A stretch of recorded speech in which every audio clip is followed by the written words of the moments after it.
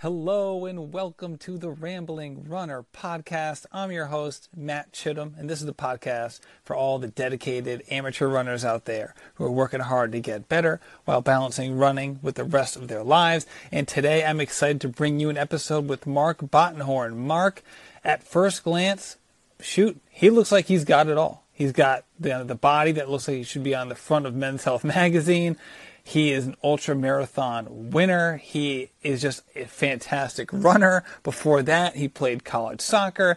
I mean, from an athletic standpoint, you would say that he probably doesn't belong on a podcast for dedicated amateur runners. I mean, this guy is really a stud. There's no doubt about it. But the reason he's on this podcast is that there's much more to Mark than meets the eye. So he has struggled with anxiety, crippling anxiety, for the better part of his life. And in this episode, not only do we talk about his running, but we talk about the anxiety part of his life and where those two pieces of his life intersect and how they influence each other and what he's done when he's been brought to his knees by his anxiety and by his depression, and what he's able to do to try to get out of it and how he's worked past it in his life. I was excited to have Mark on, not only because of his running ability, but because this is a topic that affects a lot of people. However, it's not a topic that gets talked about with the kind of honesty and frankness that Mark was able to provide. So I hope you like this episode. I hope you follow Mark. After this episode, I'll have his Instagram handle in the show notes. He really is a fascinating guy. And with that all being said, thank you so much for sharing the podcast. I appreciate it. I love specifically the Instagram story mentions that I get every once in a while. So keep those coming if you got them. You can follow me on Instagram at rambling_runner. But this isn't about me. This episode is about Mark Bottenhorn, and I hope you like what you hear.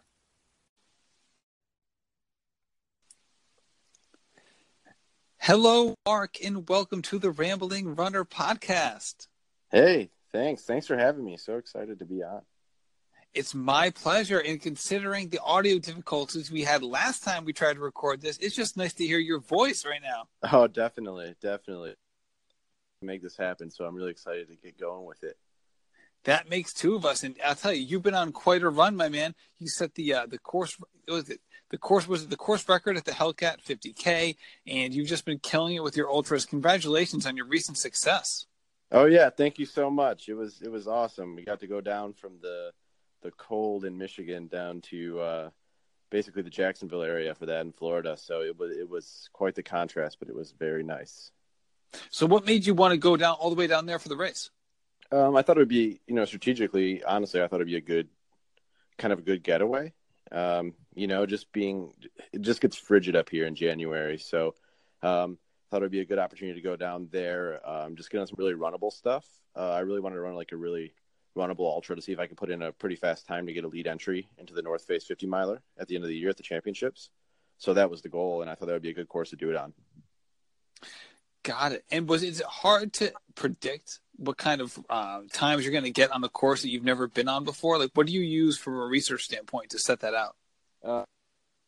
Like mostly at elevation gain and stuff like that, because I knew I wouldn't be able to train a lot in the trails up here in Michigan. They're just covered with snow and ice this time, pretty much straight through. So I knew that it had to be something that was just going to have a low elevation gain. I wasn't worried about technicality because I feel that I'm a really strong technical runner. So I wasn't too worried about that. Got it. So 50K, that's 32 miles? Yeah, well, 31.5. But this course ran long, so it ended up being like 32.2 or so on that. Okay, and you ran 6:40 pace. My goodness, that is fast. Now, is that something that did you go in with that time as a goal, or what was the finishing? How did the finishing time compare to what you thought you could do?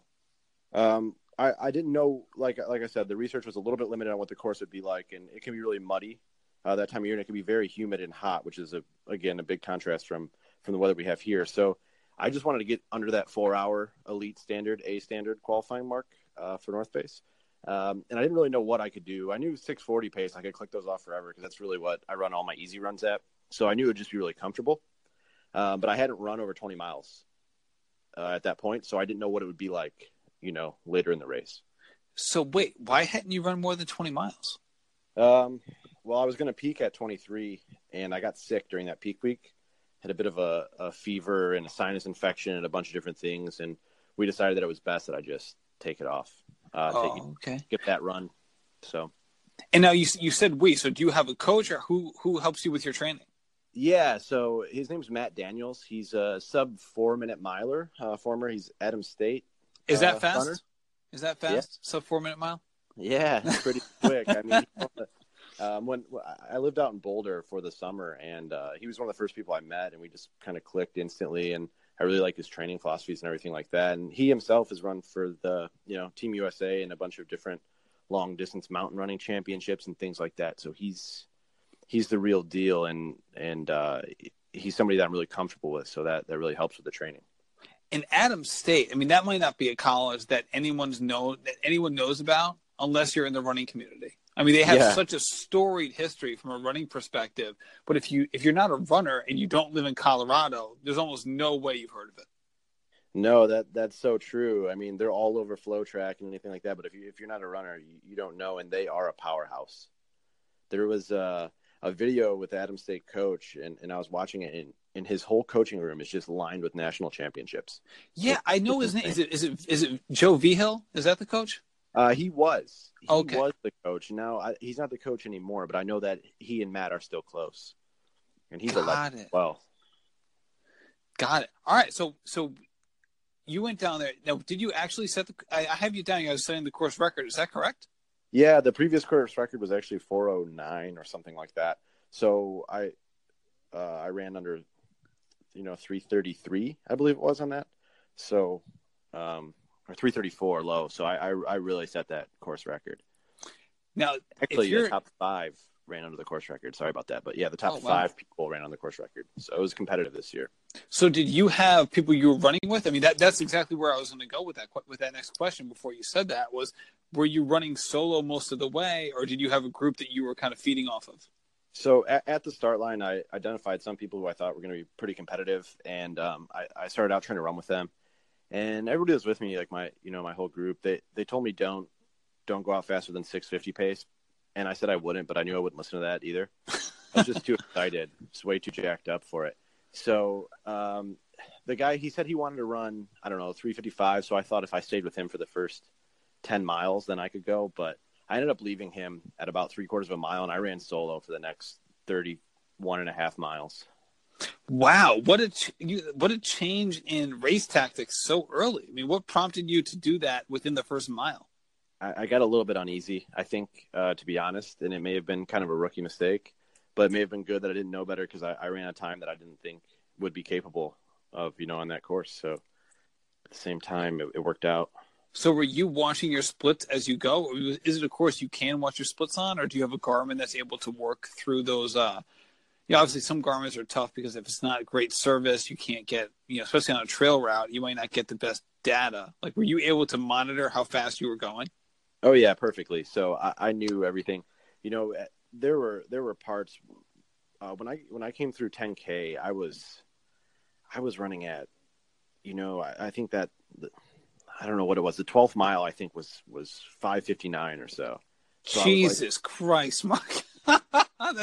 That is insane. Yeah. So I was like, I better slow down here a little bit, knowing that this humidity and heat's going to catch up with me some.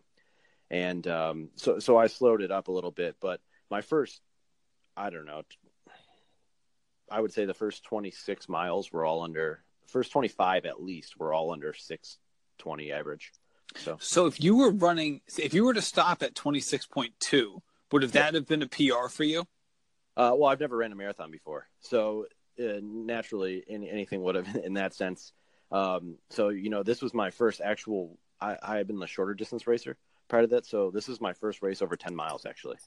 Which a lot of people don't know that about me. So what made you want to do that big jump? I mean, you mentioned before that you viewed this as a goal, as like a stepping stone to the North Face Championship. Yeah. So what made you identify North Face as your goal coming from a 10-mile racer? Well, one thing I noticed, like in my peers that run around the same level as me, kind of in that sub-elite category, is as the distance gets shorter, they are faster than me. And the longer we go, the faster I am and the stronger I am. I just have this really strong aerobic capacity, I've noticed. So I really wanted to put that to the test. And I just love ultra running, and I didn't want to wait any longer to make the jump either. So were you doing kind of ultra marathon training anyway, or is that something that you had to kind of move into as your goals and races changed? Well, one thing about Matt as my coach and my philosophy as well, they align on this, and it's that, the fastest runners, I think, are going to be good over any distance. So it's about improving your running economy. So I thought it would be an easy transition. Like, you're going to have some specificity, but that's going to be closer. So, maybe the last 5 or 6 weeks, you're looking at that specificity for the specific race. But other than that, I think it's training a lot. I did a lot of mile repeats. Even 3 weeks before the race, I hammered out, I think, 4-mile repeats, all under 5-minute miles with just 2 minutes recovery. And I was feeling really confident. So it's not the traditional way that ultra runners have trained in the past, but I think it's a really effective way. That's a great point. Now, I had Nick Simmons on the podcast, who, if people don't know him, he's one of the best 800 runners in America. He just recently retired, but he has a wonderful running history. And he mentioned that even in his peak training, this is 800-meter runner, he would do 12 and 13-mile long runs. And it was like, that blew me away. Like, hey, what in the world would you need that for? But it really speaks to what you just mentioned in terms of, hey, a good runner is a good runner, and then the specificity comes right before the race, and before that, it's just, hey, you're running to run. Yeah, I heard a lot of that podcast that you had with him. And that's the truth. I think that you really have to have that aerobic base, even if you're only running 800 meters, and you have to have speed if you're gonna run well over 50 kilometers or 50 miles even. That's a good point. Yeah, because even if people who are trying to run a marathon and say, hey, they want to break 3:30, especially for women, they view that as like, hey, this is the Boston qualifying standard. So if I want to get under 8-minute pace or whatever, but it's hard to get under 8-minute pace or 7:30 or 7 or whatever your goal is if you can't hammer out miles, 30 or 45 seconds faster than that at a relatively easy clip. Oh, that's very true. I mean, if you don't ever train your body to run fast, it's you're just not going to run fast. It's adaptation, in my opinion. I know a lot of people who make the mistake of not doing any speed work because they run marathons or whatever it is. But if you look at how the elites train and how people who are successful in the sport train, it's a lot different than that. And there's a lot of emphasis on VO2 max and lactate threshold, especially. Right. Now, you grew up playing soccer. So did you notice that you had some physical advantages even back then? Yeah, I think so. For some really strange reason, our college coach used to make us run this 2-mile like cross country loop at times, like during tryouts and things like that, or whatever it may have been. And I would just hammer on that loop, and I would finish a minute and a half or 2 minutes faster than even the next best person. These are college athletes that are very good. So I knew that I had a strong ability to run. I've always been athletic my whole life with a myriad of sports, so it wasn't just soccer. And I've always been a huge fan of running, so I knew that they were going to collide at some point. It was all planned. I just had to wait till I was done playing soccer. God, and where did you go to college? I went to Oakland Community College, is where I'm talking about specifically, is where I played soccer there. And then from there, I went up and played in the NAIA level for a year before kind of ruining my eligibility to try to play soccer on this team. So God, it worked out for the best, though. In Oakland Community, is that in Michigan? It is, yeah. Okay, got it. Yeah, because I know there we didn't lose a game, I don't believe. Holy cow! And these are the people that you were dusting in the 2-mile run? Yeah. Yeah. So, yeah, I guess so. Wow, that really does speak to your running ability. It's funny. I had this exact same story. My best friend growing up, he played Division III, but he was trying to play Division III basketball out of college, as did I. And his first day of practice, they had a 3-mile run. These are basketball players, right? They're not practicing for a 3-mile run. It's just kind of one of those things to make sure people aren't sitting on the couch all summer. And he goes out, right. Again, he's running he wearing basketball shorts. He couldn't care less about this run, but he was going to run hard no matter what. And he goes out and he runs like a sub-18 3-miler. I'm like, what? You're in the wrong sport, man. Like, what are you doing? Yeah, that's talent right there. I mean, that's insane. Yeah, well, hey, you did the same thing. That's for sure. And then we were talking about this before we came on the podcast, and I'm really interested to talk to you about this as well. Is that you have this soccer background, you're obviously very athletic. Anyone who didn't know you beforehand has garnered that information. So far in this conversation, obviously what you've been able to do as a runner, it really is something else. But for you, and as for everybody, participating in athletics isn't just a physical endeavor; it's also a mental and emotional one. And you had some struggles, back in when you were in your early 20s. It's something that you've had to overcome. Yeah, definitely. And it probably dates back even further than that. I mean, I remember times my parents would, first of all, I guess I should start by saying, yeah, I've battled with a lot of anxiety in the past, and I try to be really open and transparent with it because I think it's really important. So as I was saying, my parents would drop me off at my grandparents when they'd go do something, and I would watch at the window until they came back because I was just scared like something was going to happen. Just things like that. I've always been really anxious, but never really picked up on the things. And, it was somewhere during one of those, I think about 20 years old is when it really hit during one of my college soccer seasons. And I just got overwhelmed with anxiety. And from there, it kind of, for the next 5 or 6 years, it spiraled out pretty bad, where I felt lost and I think hopeless at times. And it's definitely come a long way, and I'm so thankful that it has, but there were some struggles, definitely. Like you said, you've been open about it, and in one of the areas that you've written about it, I read that you'd had panic attacks. You've been very emotional, crying, extreme phobias, helplessness. And for you, is it something that it's again, I guess it's part of a range, right? I mean, you're not 21 anymore, you're not 18 anymore, but is it something that's, I guess I should say, is it something that you're constantly dealing with, or is it something that can get triggered and it kind of come in waves and in cycles? Certainly, it can come in waves and cycles and get triggered. At that point, I think from the time that I was 20 to the time that I was 24, I think it's safe to say it completely engulfed me. I mean, my whole life was anxiety. There were times where I would just lock myself. In my early 20s, I still live with my parents, and I would lock myself in my bedroom there and not come out. I wouldn't eat for 24 hours and things like that. Just a bunch of things going on, and it really dominated my life. And that's why I felt so hopeless or helpless. Now it's much different. I've developed a lot of tools to kind of deal with it. And I think that's been really effective for me. And now it's a lot rarer than it was before. And I'm so thankful for that.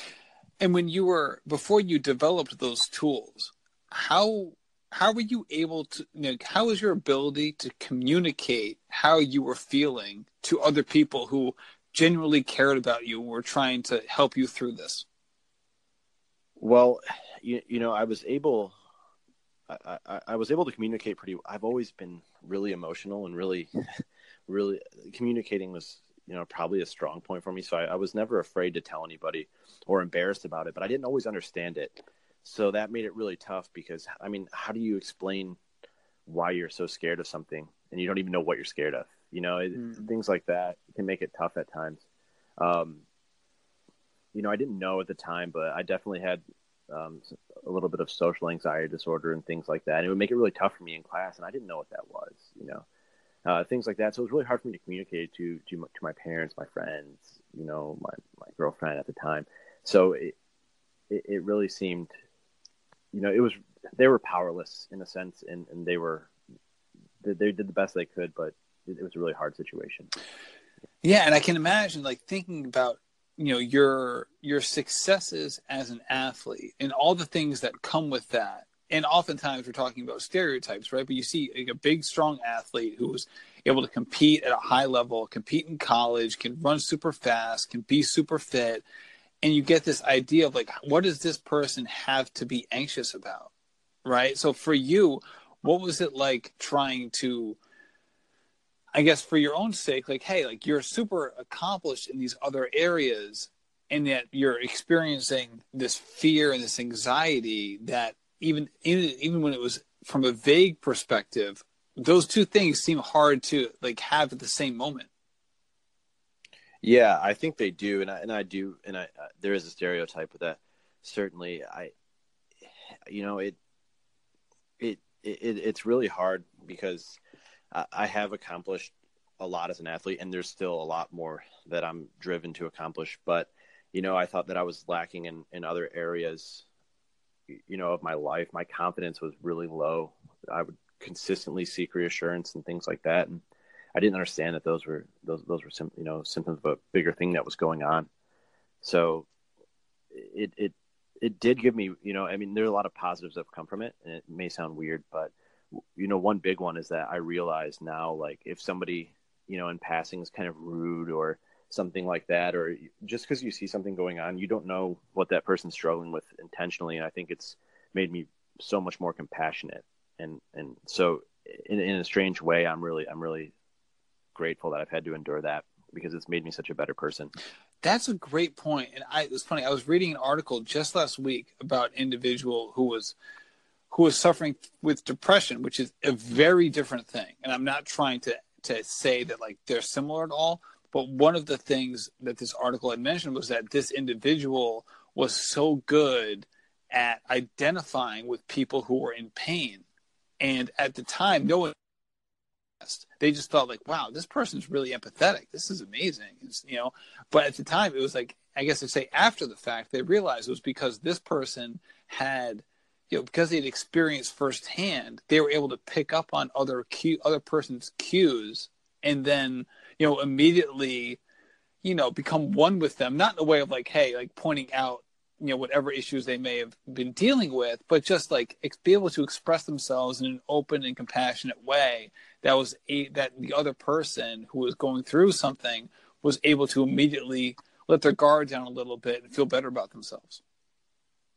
Yeah, it's a very similar situation, and you did say that anxiety and depression are really different, and they are, but a lot of times, like I would suffer a lot of depression as a result of my anxiety, and I completely understand, or I don't want to say completely understand, but I understand to a degree what people who are battling depression go through, and it is not fun at all, and it's it can be it's easy when you don't have depression or some kind of mental health issue, to just say like, hey, cheer up, or just smile, or everything will be all right. But it's when you're not going through it, it's, I don't know, it's definitely tough, and I can see that, but I can also identify with other people as a result. So I'm really happy about that. Yeah. So, and for you, how were you able to gain access to the tools that were able to kind of like pull you out of that 4 year,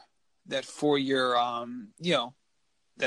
cycle of anxiety that you were dealing with from 20 to 24 or so on, and be able to kind of get your life back in a way?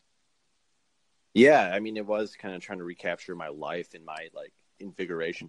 So the first thing I did was I seek the help of a therapist named Jim, and he showed me, or helped me hone skills, and showed me tools that were so effective at managing my anxiety, different mantras and things like that. And just realizing sometimes when something feels off, that maybe it's a basic necessity, am I working too hard? Am I tired? Am I hungry? Those things. And that would kind of help me not revert back to the anxiety thing. And then I bought a lot of anxiety and OCD workbooks and worked through those. I was really diligent and determined with that, because I knew I needed to make a change, or this was going to head in a direction that could have been catastrophic for me.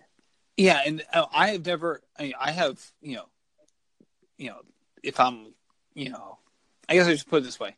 I've never experienced anything that you've experienced. So part of me is talking from a point of naivete. Like I've been anxious before. I've done things like that, but I've never, suffered from anxiety like you have. But when you go through this path of self-awareness, like you just mentioned that you had worked with Jim on, how much of that is beneficial? Like, hey, you really want to gain as much self-awareness as possible, but at the same time, is there a risk of like over dwelling on the issue, where all of a sudden that in and of itself can bring it on? I think that's certainly a risk at some points, but at the point that I was at, I just needed to take it on, just head on. I didn't want to feel that way anymore. I needed to rediscover a purpose, and I needed to battle this. So I just went head on and did everything I could, and came out the other side. Oh, that's wonderful. So when did you realize that you'd come out the other side? Was there a line of demarcation, or was it a slow evolution? Ironically, it was, probably about 2015, my last soccer game. I didn't like, I love soccer. I'll put that out there first. I mean, it was, one of my first passions ever, but I'll put it out there and say, I think that it created unhealthy habits for me. And it made me dislike the person that I was, because I'm ultra competitive. It's just who I am, and playing at the level that I played at post-collegiately, it's all the same people doing that. They're super competitive too. It's a very similar personality trait. And, I was saying things, on the field and doing things that that didn't align with who I was as a person. And I knew I needed to take a step away from it and to focus on other things and maybe try to excel somewhere else. So it was a good time for me to kind of switch over to running, as I had planned to do for years before that. Now, I'm a competitive athlete as well. I played college basketball, and what you're saying right now, I feel like you're telling my post-college basketball story. Like, I am the worst person to play basketball with right now. I get super chippy. I talk a lot. I'm like self-critical. I am, just not fun to be around. That's why I don't play anymore. So for you, did you feel like that was the case? Like all of a sudden you were getting more aggressive than you normally would be. You weren't a good teammate. You were vicious towards your opponents. Like what were some of I guess, how would other people describe how you were playing? Yeah. I mean, they would say I was a butthole for sure. I mean, in place of other words. I'm sorry to laugh, but I didn't expect you to say that. No, it's true though. I say it as a joke, but it's really true. I was just turning into such a negative person on the field, just very chippy. At times, like wondering, like going in late on tackles on purpose. Like, was I trying to hurt this guy? Like, what am I doing? Like fighting, arguing, never with my teammates. I was always a good teammate, always really loyal, had a lot of leadership qualities, but I didn't like the person that I was being, especially to people I was competing against, because at the end of the day, it's a game, and that was just crossing boundaries for me. So yeah, just like what you're saying, just really chippy, just running my mouth a lot. And I went through this whole journey where I tried to get more inner peace and self-awareness and a little bit more spiritual. And I think that was the final thing that was stopping me from being the person that I wanted to be. Now, was it the competitiveness of the game itself for you, or was it more like, you had visions of how you played when you were younger and you wanted to be able to recapture that ability? Or what about soccer in and of itself brought out those qualities in you? I went out in my prime. I was playing the best soccer. Oh, wow. I was still only 25 years old at that point. So it wasn't, I wasn't like past my prime or anything like that and trying to hold on to something. I went out, at the best I've ever played in my life. But it was just, I had this need to, like, I had this chip on my shoulder, I think. And I had this like need to prove myself. And I think that was a recipe for disaster, because I was just out. I was hell bent on proving myself, and I didn't care how destructive it was. Now, when you say that you were hell bent on proving yourself, it sounds like you were focused on external validation. Oh, certainly. I had people that I knew, acquaintances, things like that, who would, playing at a higher level, and I thought I should have been playing at a higher level. And looking back, maybe that's not true, but I was, just trying, I don't know, trying to get confidence from outside. Yeah. Just looking for that external reassurance again. And that's, if you're not happy with who you are, then then nobody on the outside can change that. So, man, we should just stop the podcast right now. That was a great quote. I love it. It is absolutely true. And it's true not only in this conversation or in running or soccer, but basically in all areas of life. So I appreciate you saying that. And so after that last soccer game, 2015. Yeah, obviously at that point you dedicated yourself to running, which, as you put earlier in the conversation, you said was that you almost fated to do at some level because of the success you had as a runner earlier in your life. So had you been running races prior to that? And after that point, this is kind of a two-part question, I guess. What was the first race on your docket after that kind of introspective soccer game where you said, okay, no more soccer, I'm going to running? Okay, yeah. So that's a good question. So I'll take you all the way back to my high school soccer, and this is where this all really started. I had a really good friend who lived only 2 blocks away from me. His name was Adam Iser, and he is right now he's Hungarian, but he's lived here for a long time, and he just actually recently moved out to Colorado. But he's a low 220 marathoner, and you know, I was always really interested in running, and he helped kind of spark that for me. So I knew I wanted to do it, but I thought I had to give it a fair shot in soccer first because I didn't want to feel like I was giving up. So, you know, I'd be following different runners, Ryan Hall, you know, Meb, all those, Kara Goucher, like what are they doing? I'm watching, before I go to practice, I'm watching Flow Track, Workout Wednesday and things like that. And, you know, I hadn't really ran. I just run for fun, you know, 3 times a week or whatever it was. And I did run some 5Ks, but nothing intentional, just for fun. I weren't really training for them. I just go in them with my friends or whatever it was. So what, just curious, at that age, what was like their fastest 5K time? Mine? Yeah. I don't know. I think my first 5K was 1930 something. I'm not really sure. It wasn't super impressive. Like for what I thought I was going to do. I was so naive. So you're hovering. So basically at these races, you're kind of hovering around 6-minute pace. Yeah, right about that. Okay. All right. Sorry to interrupt. All right. So keep going. No. Yeah. So no. And then, December 22nd, 2015, I knew that was going to be my last game.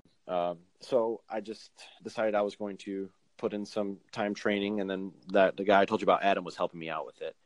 And I just went to like a local 5K race, and I was hoping to run like maybe 18 something as a start. And it was so windy. The wind was like 40 miles. It blew over the timing table and everything. Oh my. So that race was a little bit weird, and I ran like the same time, low 19 or something in it, and I got discouraged. So at this point, that's in February 2016, I ran 19:24 in that race.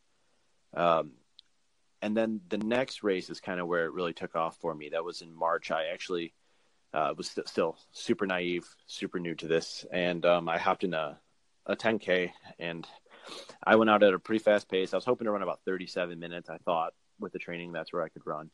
And I took a wrong. Hold on a second. All right. So you run 19:24. So you jumped. Yeah. So when you say hopped in, what do you mean? Like, did you like how much before the race did you decide that you were going to run it? I thought that I was in good shape. And the night before I said, Adam, do you think I should do this race? And he said, yeah, why not? And see what happens. So this is about an hour from my house. So next morning, drove out there the morning of. Wow. And signed up. All right. So the funniest part is it's pouring rain. And a lot of it's on dirt roads, and there's a half marathon there as well. And I knew I was in really good shape, and I went out just like kind of hammering, and I was like at about a 5:50 pace, and my watch died, and I took a wrong turn. And I was leading the 10K at that point. I took a wrong turn, and I ended up getting into the half marathon. This is because we started at the same time. So I went with the lead pack of half marathoners, thinking that they were in the 10K. And I ended up running a half marathon unintentionally. So, and they switched us. They switched me over into that race because of it. So it was really a funny thing. But so did you run the full 13.1? Like I have so many questions right now after that anecdote. I did because the race director was riding his bike with the lead pack, and halfway through I started to fade off them because these were like 109 half marathoners. And I was like, what is going on here? Like, where is this at the turnaround point? I was like, where is this 10K? He's like, oh, you took a wrong turn. So the fast way back is just to follow the course. So I was like, well, at this point I was like frustrated, and I was like, okay. So I just ran it back and kind of limped it in the last 3 miles for sure. But I ended up running like 118 something in it. So you ran faster in your half marathon that you thought you were going to run in your 10K. Yeah. I That didn't is know what to insane, run. I Mark. was I'm really sorry. I'm conservative. sorry. That's insane. I've never heard Yeah. it. I've never heard anything as crazy as that in my life. So you had a 10K goal, and not only did you achieve it, but you exceeded the pace, but ran double the distance. Yeah, I mean, I didn't know what I'd run on the 10K. I thought I wanted to run about 5:55 pace, and that's what I ended up running for the half marathon. So I was way off. But yeah, that's how it worked out, and it was a weird day, but it reaffirmed that I was maybe making a good decision. I was just about to go there. That mistake was a little serendipitous in a way, right? Because all of a sudden you skipped a bunch of steps. Yeah, I did, and maybe that would foreshadow me skipping all those race distances to go into the 50K. But no, yeah, that may have been the breakthrough that I needed in a sense. So Right, and you weren't in a position to all of a sudden start second guessing yourself because you were so in the moment. I'm assuming that's just like, hey, I'm just running with these guys, and I'm just going to give it all I have. I can't overthink this sucker. yeah, no watch, no idea where I was at, no idea what pace I was running. I just knew that I wanted to try to compete as much as I could in that 10K, and I just didn't know they were in the half marathon. So it was a perfect storm. Which brings up an interesting point, I think, is that, all right, so once you came to grips with how that race turned out, how did you start viewing your running, and what did the goals start to become? Because there's no way that was part of the plan. So how did that change things for you and your coach once that happened? Well, at that point, I didn't really have, Adam was advising me, not so much coaching me. He was like, do this tempo run today or whatever. And then I wouldn't talk to him for 4 days or whatever it was. But it changed because my goals went from like, hey, maybe I'll run, 1:30 and a half. Like, I'm not going to be Galen Rupp or anything. I know this. I'm getting started late in the sport. So I'm just going to go out there and just get out in the nature, in the woods or the roads, and have as much fun as I can. And it went from this like fun and almost like kind of a break from competition to being like, wow, maybe I could be good at this. And, then I at that exact moment, I didn't really realize how good I could be or what kind of ceiling I'd have. So I didn't really know at that point. And I think it was, the following year when I thought like, okay, I'm progressing at a really rapid pace still. And that's when I started to really get a lot of belief and change my goals a little bit. Yeah. And at that point, the part that we've skipped over a little bit is that you're a strong guy. Like anyone who goes online and sees you on Instagram, I'll post your Instagram profile as part of the show notes to this, knows that you're a strong guy, and you have a kind of a weightlifting part of your life as well. So when did that start to pick up steam, and when did you start shifting away from that lifestyle to more of the running body, so to speak? So I balanced that with I competed in physique at the NPC level. I was a national level qualified physique competitor. All right, what does that mean? It's like bodybuilding, but with the board shorts. So it's kind of like a fitness model type look, and it's a competition based on really just aesthetics, not like powerlifting or weightlifting. It's just really like being on stage, like fitness model look. So it's like bodybuilding, so the but exact opposite of what an ultramarathoner looks like. Yes, and not very functional at all. All right. So you were doing that. What are you one of those people who just naturally, who takes to lifting? There's some people who just like are able to gain quickly in lifting, where there's other people, and frankly, I'm one of those people. I don't lift anymore, but when I was in college, I was able to gain pretty quickly in lifting. Where there's other people who will lift for a year with minimal gains. But I'm assuming that you're kind of the former. Yeah, I have that. I really have that type 2 kind of physique, that mesomorph, like gain muscle and stay lean type of physique. So it was really easy for me. Plus my torso is kind of long and my arms and legs are really short. I'm really not built to be a runner. I'm just making it work, I guess. Yeah, I can tell. You've only just set a course record in ultramarathon. Yeah. It's just pure willpower. I don't know. But yeah, I went from about playing college soccer at probably about 155 pounds at 5'8" to being just under 200 pounds at probably 8% body fat at one point.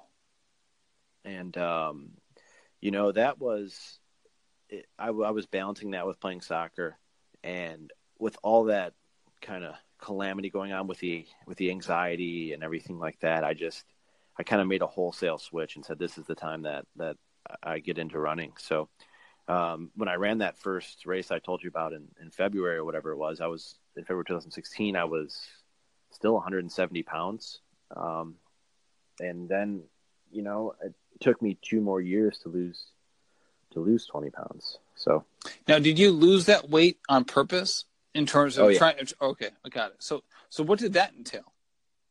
I just well, part of it was just eating less, but more of it was just the amount that I was running. I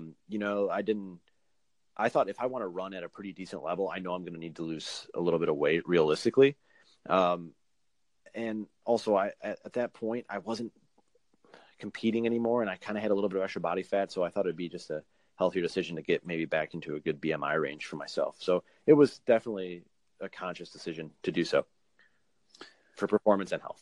Right. And that makes sense because I'm the same height as you. So I know all those BMI quadrants, and not that they're a perfect measurement of anything, frankly. Especially for someone with your background. I mean, you probably look at it like I have 8% body fat. These BMI quadrants don't make any sense whatsoever.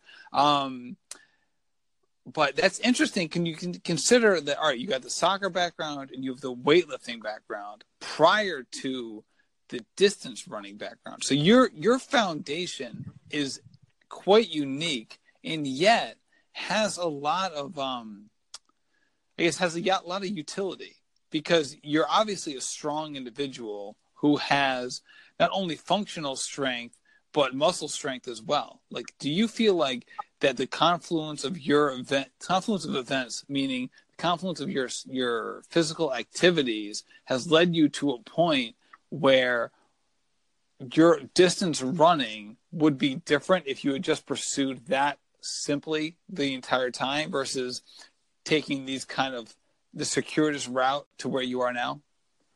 Yeah, I think it would be dramatically different. For one, I think even just mentally, I would have blown up. Had I had that same all or nothing attitude that I had when I was 20 with running, I would have blown up. I would have taken things to the extreme. That's just how my personality works. I do things in extremes, and I think it would have been a recipe for disaster. Now I'm more mature, and I'm able to maybe take a step back at times, though I'm still competitive.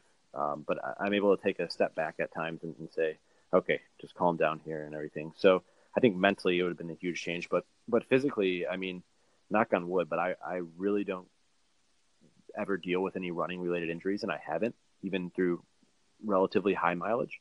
And I think some of that has to do with just the musculoskeletal strength that I have and have acquired over the years. I like to think that I'm less likely to get a stress fracture and things like that, because not only because of the way I train, but also because of that background that I had. I have very strong, ligaments, tendons, and bones and things like that. And for some people, the weakness is to be motivated to do the running, to be motivated enough to get the running done consistently over a long period of time. Whereas other people, the weakness is that they go too hard and that they burn themselves out. So for you, where do you fall on that spectrum, and how do you manage that? I think I'm lucky enough that I fall right in the middle right now. There are times when it's hard for me to get out the door. I mean, I work full time, and I'm on salary, and I have to work 45 hours a week, and I have to balance a lot of other responsibilities. So, I mean, I can definitely identify with people who aren't able to, or feel like they're not able to get out the door and train. There are times where I'm like, man, I don't want to go out the door, even though it doesn't seem like it. And then there are times where I'm just like, I ran 15 miles this morning. Maybe I'll go for 6 more tonight. And it's like, nah, that's probably not a good idea. So I kind of have both of them going on there a little bit, but I'm lucky to be kind of moderate on it and in the middle. So what's the motivation now? When you look at 2018, what are the goals that you have in mind? So 2018, Matt and I, we really want to try to build my ultra and trail running resume a little bit before the North Face 50-mile championships. And when's that? It's in November, usually mid to late November in San Francisco. And then we for 2019, we kind of want to shift and maybe to see if get a Olympic trials qualifier time in the marathon, try to run under 2:19. So that's the long-term goal for 2019. But for right now, it's going to be mostly trail stuff, 50 miles and under. And how did you come up with that 2019 goal? I don't think it's realistic this year. I think that Matt will say that I'm faster, but I think realistically I'm in 2:30 marathon shape to 2:32, and part of that's only that I've 2.5 years. So I think with one more year under my belt, if I'm able to stay healthy, I hope I am. I think I'll be able to get there, for where I want to be.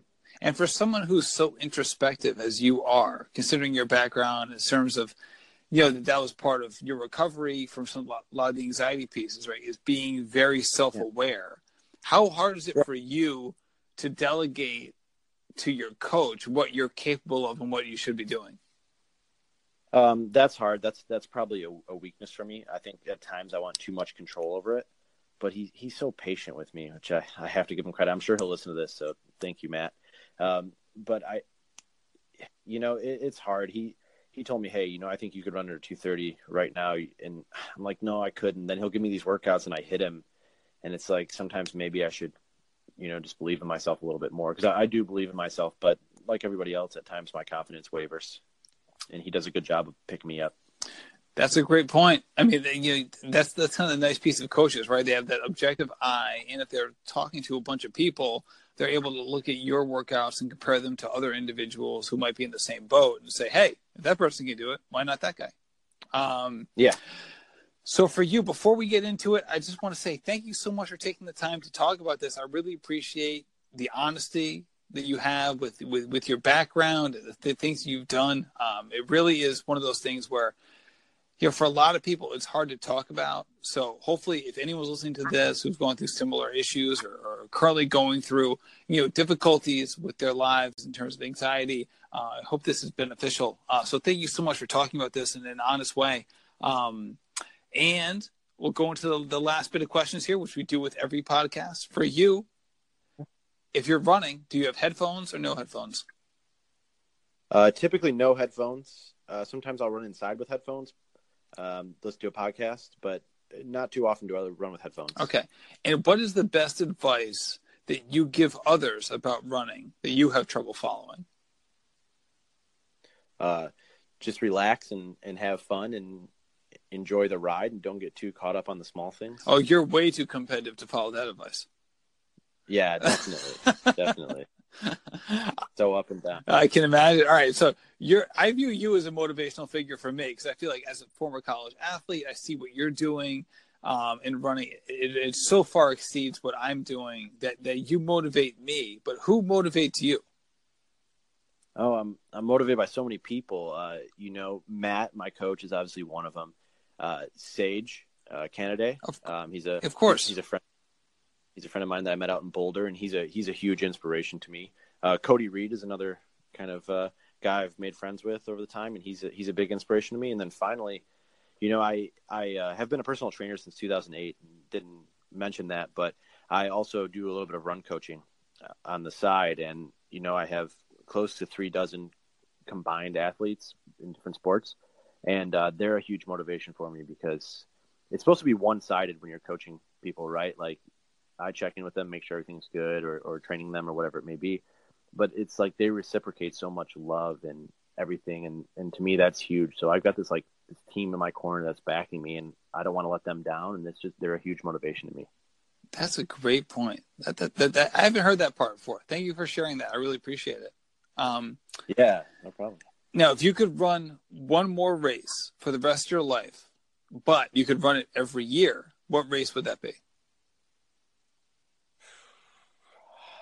I haven't done it yet, but there's the North Face the Western States 100. I mean, that race, even just talking about it gives me the butterflies. Like, that's my end goal, is to try to get a top 10 finish there or something like that. I know it's ambitious, but that for me is that's the number one. So you just checked off two, because my next question was, what's your bucket list race? But I think you just answered that already. Yeah, that race just captivates me, and I want to do everything I can to get into it. And that's another thing for 2019 is maybe try to get into one of those golden ticket races and see if I can't compete. So, And for you, who is your dream running partner? ooh, I mean, that's a good one. I think I don't know, Frank Shordra, because I've heard some really cool stories about him, and he was out in Boulder. I never got to meet him when I was out there. I think that would be a cool guy to go on a recovery run with and talk to. Frank Shorter. I did not expect you to say that. What prompted you to go with him? One man, he's super wise and just seems like a really good guy, but he seems like he's done some crazy stuff in the past too. So you can read And some his, stories on him. Just go absolutely, ahead. I'm sorry. and just the running that he's been able to do basically spurred on like the second wave of like the jogging movement. Yeah, for sure. Yeah, I mean he's done so much and he's responsible for that. I mean, I think he'd be an intriguing person to run with. Absolutely. Well, thank you so much, Mark. I really appreciate the time. This has been a fascinating conversation. I hope to talk to you again in the future.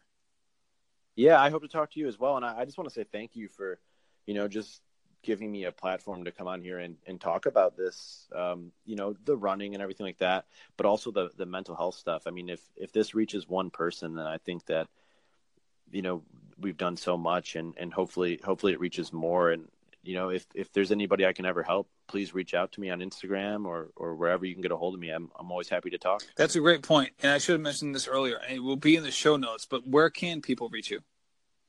So they can reach me at Instagram. It's at Bottenhorn Running, or they can find me. My website has a contact thing. My website's www.markbottenhorn.com. It has just a lot of information and background information. So those are probably the best two places to reach me. There's a little contact area there that they can reach out. Sounds great. Well, thank you so much, Mark. I really appreciate it. Yeah, thank you.